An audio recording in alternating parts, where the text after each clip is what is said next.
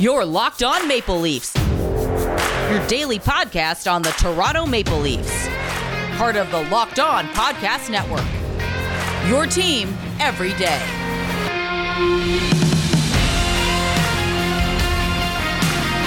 Hello and welcome to the Locked On Leafs podcast, your one-stop shop for all things Leafs. I'm your host, Mike DiStefano from TSN 1050 Toronto Radio, also known as Al's brother from TSN's Overdrive. You can hit me up on Twitter at Mickey_Canuck. Follow the show as well at Locked On Leafs. If you like what you hear today, please consider subscribing to the podcast. Leave a rating and review as well. That would be much appreciated.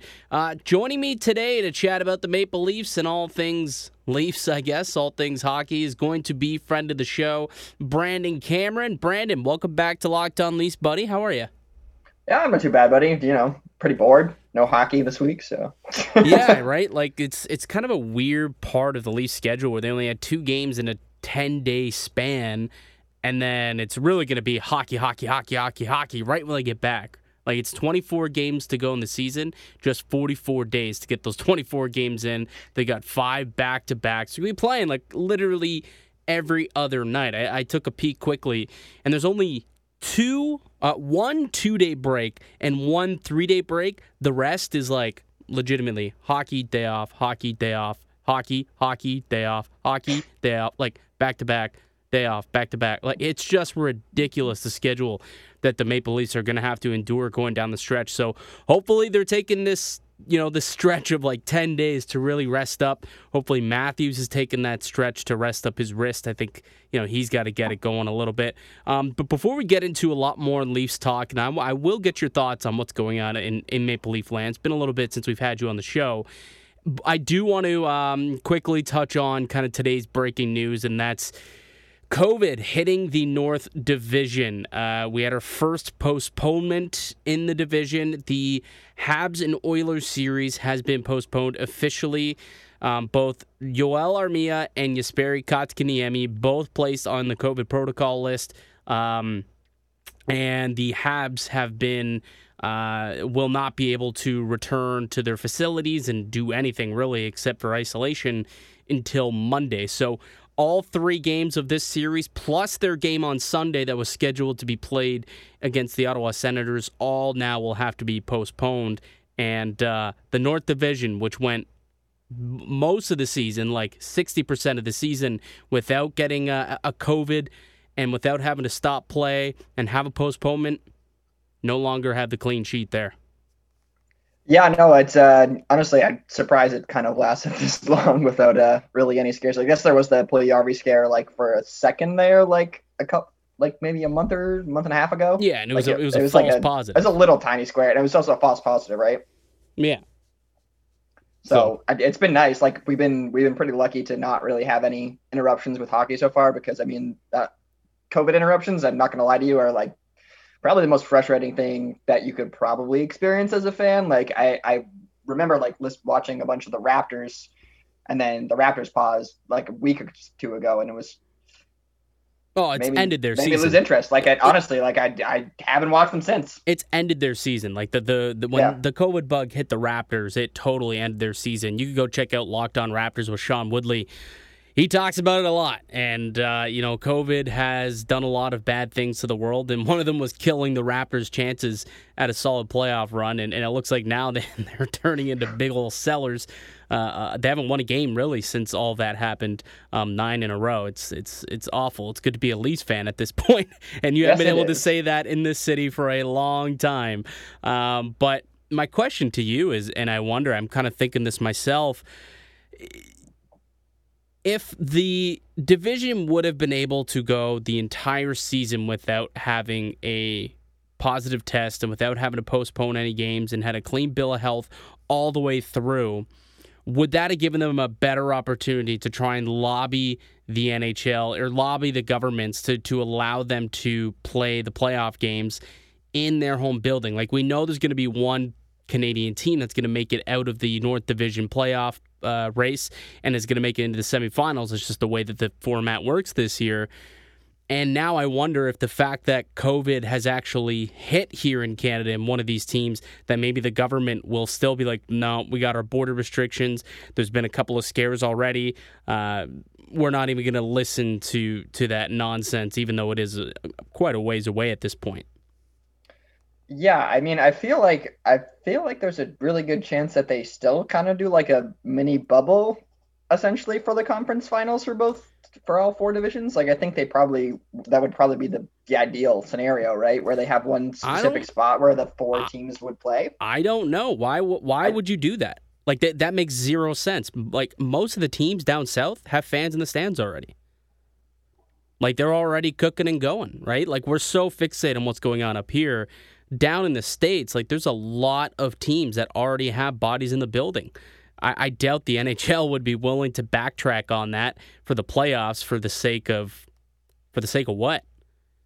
You know what I mean? Like, I think if they would rather bring a Canadian team, because there's only one Canadian team south of the border, and have them do that playoff series, and maybe they'll go in a different city. Like, if it's Toronto, have them go to Buffalo, or if it's Montreal, have them go to Boston, or some other big city, so that obviously it is kind of like a home game series of some sort.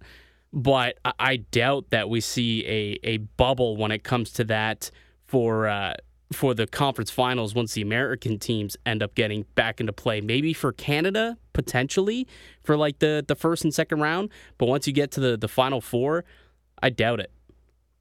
It's weird, man. Like, I feel like a mini bubble, like for at least the Final Four, would kind of work if you had like maybe a neutral site. Like, I guess my ideal spot would probably be in Canada. But why would you do that? Why would you do that? What benefit do you have for that? Think about how much money that cost them to do that this year, and it was a necessity. That was the only way that it could have been done. Well, it's no longer the only way, and they have other options, and I would bet dollars to donuts that would be the final option, would be to bubble up again. Like, I know the players had issues with it, and if they don't have to do that, and these states are allowing them to go and play, and the owners are making money by having these playoff ticket sales that they weren't making a year ago. I don't even think that is even, like, a bubble to me isn't even in question anymore. Yeah, I mean, it's hard because I know the Canadian border is really strict, and I don't really see them lightening that up anytime soon still. Yeah, so I think that's where I think the bubble kind of idea might have to come from, because and if that is the case, they have to go. I'm pretty sure it's coming from the government, not from like anybody else. I think it's from the Canadian government. You're going to bubble all four teams because one team isn't allowed to have fans in their building? No, you're going to put them on a neutral site in the States where you can sell tickets and have people come and they can make money off of those games, as opposed to having no fans in the stands. Yeah, I mean, I guess that makes sense. That's something that I could see happening. I honestly, dude, I haven't really thought too much ahead of the playoffs. Like, I don't really know how they're going to work this year specifically. Like, they're a little bit different than usual, right? Well, I mean, round one is going to be 1 through 4 of the Canadian division. Whoever finishes first, go up against fourth. 2 through 3, the winners face each other. Whoever wins that goes to the Final Four. And then from there, I assume it'll be like a regular playoff series. You play your 2 home games, your 2 road games, you come back, and you alternate the last final 3 games in a best-of-7 series. The question is the Canadian government, once that team makes it to the Final Four, are they going to allow the cross-border travel from those teams? So is Toronto, if they make it to the Final Four, they make it to the semifinals up against, let's say, Vegas, are they going to allow the Golden Knights to come over for a couple of games? And when they come over, I'm not saying, like, I doubt that the Leafs will be able to have fans in the stands, and they'll have to be bubbled to their hotel. They're not going to be able to leave their hotel. Like, they'll go from the rink to the hotel and stuff. They're not going to have free roam and free range. But when they go to Vegas, like, they're going to go into a packed building there. And I assume same thing. They'll have to stay in their hotel room on the road and stuff, kind of like it is right now as is. But when it comes to playing in each other's buildings, I think they want to have as many people there as possible to try and generate as much revenue as possible. Yeah, that's a good point. I mean, that with all the revenue they've lost, in particular, with obviously people in the stands, I feel like if they have a chance to have any fans in the stands anywhere, they probably will take that option, right? Like they kind of have to if they have the option to, right? Yeah, exactly. That's what I'm thinking. So let's take a quick break here, and when we return, let's chat about the trade deadline and kind of this misconception that the Maple Leafs can't make a big deal or they can't make one without sending out some salary. And I guess that's not entirely true. So I'll explain why that's not entirely true, kind of get to the bottom of it and see if it's possible to add some big names here. And then we both kind of have our deadline wish list that we'll go over, and we'll do that all after a word from Rock Auto. RockAuto.com is a family business serving auto parts customers online for 20 years. Go to RockAuto.com to shop for your auto and body parts from hundreds of manufacturers. They have everything from engine control modules and brake parts to tail lamps, motor oil, and even new carpet. Whether it's for your classic or daily driver, get everything you need in a few easy clicks delivered directly to your door. The RockAuto.com catalog is unique and remarkably easy to navigate. Quickly see all the parts available for your vehicle and then choose the brand, specifications, and prices you prefer. Best of all, price at Rock Auto are always reliably low, and the same for the professionals as the do-it-yourselfers. So why spend up to twice as much for the same parts? Go to rockauto.com and see all the parts available for your car or your truck, and write Locked On their How'd You Hear About Us box so that they know that we sent you. Amazing selection, reliably low prices, all the parts a car will ever need. Visit rockauto.com. All right, welcome back to the Locked On Leafs podcast. Mike DiStefano with you alongside me. I've got Brandon Cameron joining me once again here. So the trade deadline coming up on April 12th, so we're just over 2 weeks away from that date. Well, I guess just under 3 weeks. I guess is probably a closer actual date to say it. But regardless, it's coming up pretty quick. And there is, and I've spoke about this before, and you and I have spoken about this off air as well, about how I believe that the Leafs needed to make a move now. Like, they needed to make a move last week, right? There was the fact that they had only played 2 games in a 10-day stretch would allow them to bring in a player, get him into quarantine, and only miss a couple of games. And also that would have given him an opportunity to kind of, get some one-on-ones with the coaches via Zoom sessions. Obviously, they can't interact on the ice or anything like that. But the coaches had off days and could interact with players, get them acclimated into the team. And it seemed like it would be a good time to do it. Well, we're now into the second week of that kind of break that we discussed it being a good time to make the trade. And that 10-day stretch is quickly dwindling. We're now 48 hours away from the Leafs ending that 10-game stretch and getting going again against the Ottawa Senators for the second half of the season, which I had already alluded to, 24 games within 44 days. And after reading an article in The Athletic by James Myrtle, I'm starting to understand why we haven't seen a trade. So I'm not going to pretend to be a capologist because I'm not. Like, Brandon, if you're a capologist, please let me know and you can explain this, but I'm going to do my absolute best to explain why I believe that, Kyle Dubas knows exactly what he's doing and why a deal has not been done yet. So there's a process called like accruing cap space, and it has to do with the amount of cap that you have leading up to the deadline. And the more space that you have leading up to the deadline, closer to the end of the league year, the more space that you create for yourself. Again, I'm not really sure how it all works. You can go read this article by James Myrtle, and it explains a lot more about this. But essentially, the further that they wait to make a deal, the less money against the cap the player they're trading for will count against the cap. Right? Because it has to do with how much salary is being paid through the rest of the season. So in this article by James Myrtle, it uses Marcus Granlund as an example. And so it says, if you wait until... So with only being 27... So if you had traded for Granlund like a couple of days ago, it would have cost you $1.42 million against the cap. And if you do it on deadline day, it would only cost you $872,000 against the cap.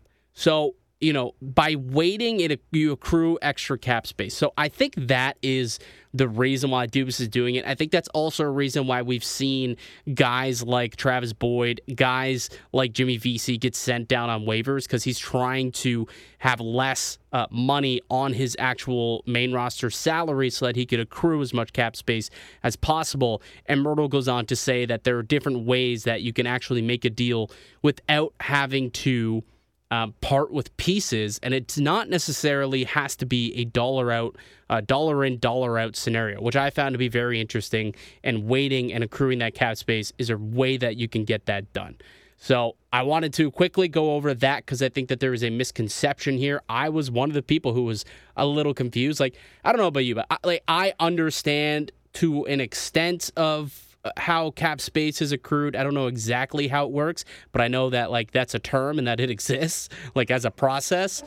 And now it makes a little bit more sense. If you go and read this article from The Athletic, it actually does make a lot more sense. But I did want to have that conversation because I think there's a lot of people who are confused like I am, thinking, okay, if you move out or if you want to bring in somebody who's making X amount of dollars, like over $4 or $5 million, well, you have to ship out Alex Kerfoot. That's not necessarily true. You can make these moves. You can get a guy who's making $8 million who's Taylor Hall is the name I'm looking for. And you have to get, some teams to retain some salary, but you can make that deal without actually having to get rid of Alex Kerfoot. So I thought that was really interesting. So I want to share that with the listeners, share that with you, Brandon, because I'm not sure if you also knew that was a thing. So hopefully you guys take that information and kind of understand a little bit more as to why maybe a trade has not yet been made, why the trigger hasn't been pulled. Dubas and Pridham are smart dudes, and I guarantee you this all has to do with playing the cap. Yeah, that's a good point. There's no denying that the Leafs are actively doing stuff. Like Kyle Dubas has outright said he's doing stuff. They're not just sitting around their hands on their twiddling their thumbs. They're actually doing things. So I do understand that aspect of it, and then that actually does clear up a little bit more for me why things maybe haven't happened yet, because it's the ideal time for Toronto to maybe bring in a player doesn't mean it's the ideal time for their cap situation, right? Right. Which it obviously might not be. Although trading now or making a trade last week seemed like the most sense in a vacuum, according to the CBA and capologists, deadline day is the most feasible day to make a move. Clearly, the pandemic puts things into a little bit of a tizzy when it comes to this, because here in Canada, there is that 14-day quarantine period after you make the trade. So, we keep thinking about that quarantine period, but when it comes to kind of finagling the cap, deadline day is still the cheapest day to acquire players in terms of cap percentage, not in terms of payment. Usually you pay quite a bit of money and it costs a lot on deadline day. But there's a really good article in The Athletic written by James Myrtle that goes into a little bit more detail on exactly how it all works, and really fascinating read. So go check that out. But with the trade deadline coming up, let's go to our deadline wish list. I know I got a couple of guys or a couple of deals that I think, in a perfect world, if the Maple Leafs could get this done, it would be perfect. Clearly, I don't expect it to happen or don't expect all of these moves to happen, but this is my perfect wish list. You go with your wish list first, because I've talked a lot the last 10 minutes as I explained all that. So we'll get your voice heard here, and you let me know kind of what you're looking for the Maple Leafs to do here at the deadline. Yeah, no problem. So there's a couple things that I've noticed the Leafs are pretty much lacking on, and the first hole that I've noticed they are really lacking on is top six left winger. They've been lacking a top six left winger pretty much all year. Sometimes William Nylander plays the second line left wing role instead of right wing, because I know he does like to be a left winger. So I also would maybe trade for a top six right winger instead, and then move William Nylander back to the left side, because I know how comfortable he is there. So there's one player in particular that I've heard tons of chatter about, and a guy I really like. He was actually drafted with a Maple Leaf pick. I know where you're going with this one. Yes, you do. So Rickard Rakell from the Anaheim Ducks would be an unbelievable fit in the Maple Leafs top 6. I think he would fit in great on a line with William Nylander and John Tavares. Would we have to sign Tyler Biggs to a contract to go the other way to make it all full circle, or? No, you got to throw in John Gibson to the trade. Yeah, I wish. Anyways, proceed. And there's another piece on the Maple Leafs that I would like to add is another defenseman as well. Because I don't think ideally you want Zach Bogosian playing all 6. How many games they playing this year? 58? 56. 56. I don't think you want Zach Bogosian playing 54 or 56 games in every single game in the playoffs for you. So I think the Leafs would need another defenseman. I would also look towards Anaheim and maybe try and make it a bigger deal. So there's a guy that I've always loved on Anaheim on their blue line. His name is Josh Manson. I feel like there's a way the Maple Leafs could swing a trade for Rickard Rakell and Josh Manson at the same time. If I had to choose players to trade for that, I mean, I would obviously we're talking some of the Maple Leafs higher prospects to start with. So either Sandin or Robertson or both, I think would have to be included in that deal. Is Manson a UFA? No, he's got 2 years left. He's got 2 years left, I believe. Same with Rakell. I think they both have 2 years left.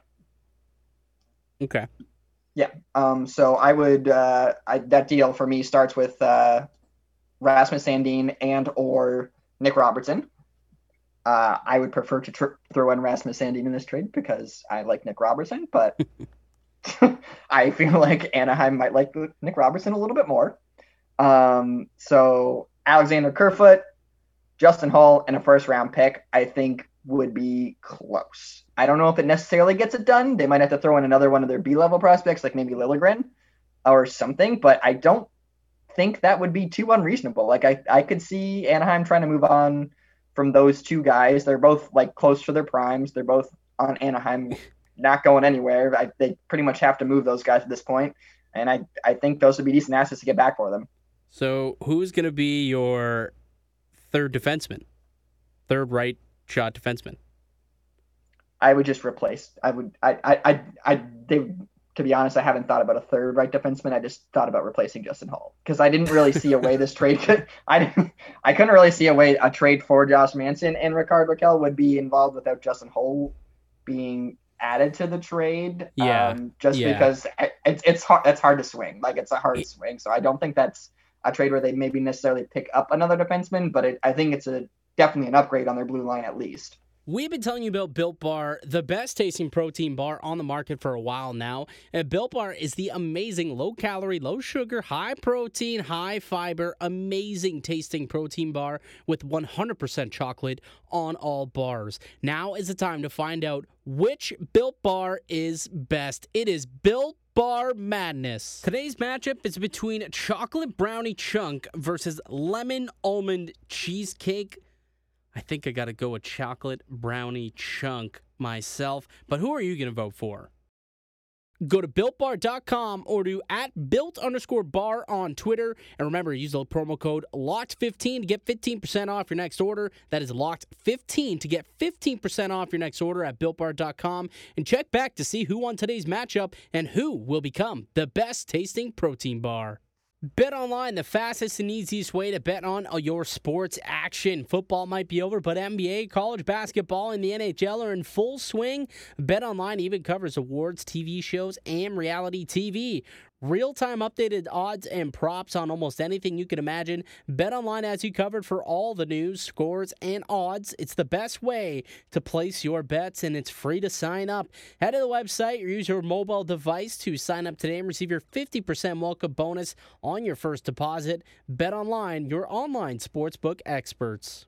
Here's where I'm at when it comes to making a deal like that, and a deal for Rickard Rakell and Josh Manson. So, like, the reason why I asked you if Manson was UFA or if he had term on his deal is because I really don't think that the Maple Leafs want to trade for guys with term. I think this is a year specifically where they can't do it because they know that over the next couple of off seasons, they have guys coming up. They've got Zach Hyman, who's due for a nice little payday. They've got potentially Freddie Anderson, and if not Anderson, then they're going to have to pay a goaltender or something. So they're going to need money for those guys.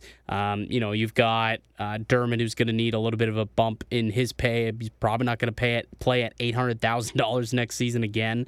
And a couple other guys. You got some. I think Sandin's rookie contract is coming up. So to me, there's they don't want to lock up, or I wouldn't want to lock up, so much money, bringing in guys with term, just because I know that there are some other players that need that money over the next couple of years. And I think the biggest reason why a guy like Alex Kerfoot keeps on getting talked about is because he moves out future dollars, which is something that the Leafs, desperately kind of need to do, right? So that's my only concern with making moves like that, which is why my deadline wish list involves just like pure UFAs, pure rentals, and a couple of players here. Like this is a wish list, and I've got like 3 different deals that I think would make this team perfect, but clearly I don't expect for all of them to be made. But these would be the deals that I would like.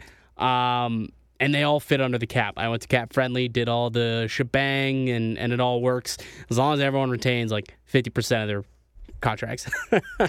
But one of the guys who I actually really like for the Maple Leafs to add, I agree with you, they need a top 6 winger. I 100% agree, and most likely a guy on the left side who can slot on that second line, because it's just been a rotation of guys, and most recently it's been Alex Galchenyuk, and I mean, he's played okay the last couple of games, but is he the answer? Probably not. I would like for them to find some sort of solution who they feel a lot more comfortable with going forward, and a guy who I've kind of circled actually is over on the LA Kings, and that's Alex Iafallo. He's 27 years old. He's got 20 points so far in 30 games this year, 7 goals. He can play the left wing. He could even play center if needed. If injuries pile up, he can move into the middle. He's got some jam, and he's making $2.425. You retain half of that. I really like bringing in a guy like that who as a pending unrestricted free agent. And I don't know how much it would cost to bring in a guy like Iafallo. I would assume it wouldn't be a first-round pick for a guy like him, but maybe this is somewhere where you look and you say, okay, this is a spot where Kerfoot could be involved in this deal. So like Kerfoot, and maybe you can add a second-round pick as well. So like Kerfoot and a 2 for Alex Iafallo, and you get a guy who can slot in right next to JT and Nylander, and the contracts all work. And if you're bringing him in at 50% retained, you're moving out a full $3.5 million of Kerfoot. Now you got even more cap space, and you go out and you get yourself a third-line center who I think would be a stud. Someone who most Leaf fans at some point in their life have put together an armchair GM session and have tried trading for this guy.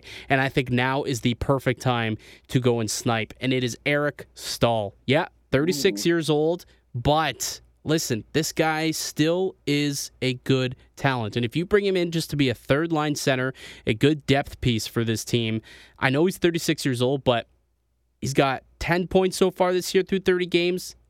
Bit of a tough year, but everyone in Buffalo is having a bad year. His last 4 seasons in Minnesota, he's averaged 60 points. So I think Eric Staal still has game left. I think he can be the answer as a third-line center, especially if you don't think that Engvall is like the answer. Staal will be a perfect player to stick there as the third-line center. Makes $3.25 if you can get them to retain 50%. Once again, that makes it even cheaper and still allows you to add a defenseman as depth, which I think, I'm with you. I think they need to add a depth defenseman.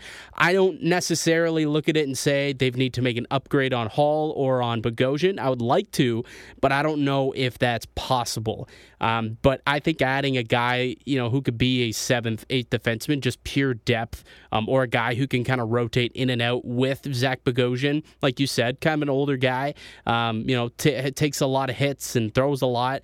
Maybe he's a guy who you do want to sub in and out to keep him fresh.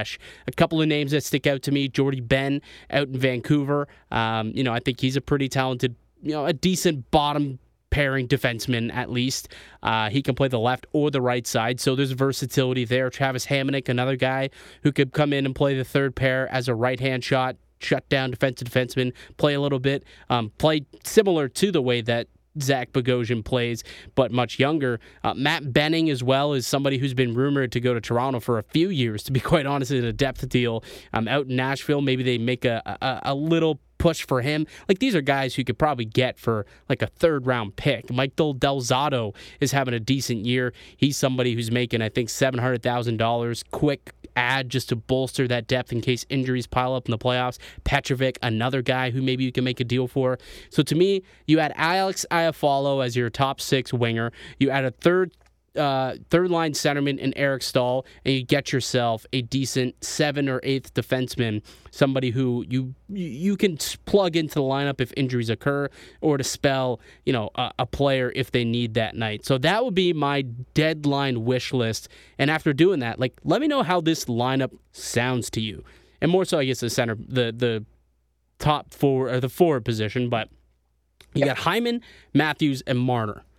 Iafallo, center by JT and Nylander. Mikheyev, Eric Staal, Wayne Simmons, Joe Thornton, Pierre Engvall, Jason Spezza. To me, that sounds like a Stanley Cup contending lineup. Yeah, I'm not going to lie to you. Like, personally, I would shoot for a higher top 6 winger than Alex Iafallo. Like, just because I feel like the higher end talent gets you more into the playoffs, and it gets you further into the playoffs more often than not. But I also do really love the idea of not giving up all your assets for the better player, getting Iafallo, and also upgrading your third line center, because Pierre Engvall might not be it for your third line center role. Like, I like him there. I think he's been a good fit with Mikheyev and Hyman, but if there's a chance to upgrade that position, I think I probably would take that option as well. And I think Eric Staal would be a really great fit. Like, I really would enjoy playing Eric Staal with Ilya Mikheyev. And honestly, I know you have Zach Hyman on the top line, but I would keep Zach Hyman down on that line. Maybe plug in Nick Robertson in the top line. Yeah, that's a possibility. I mean, he's been playing down in the minors, so do they want to bring him up and play him in the playoffs? I don't know. Perhaps that is definitely an option that they could do here.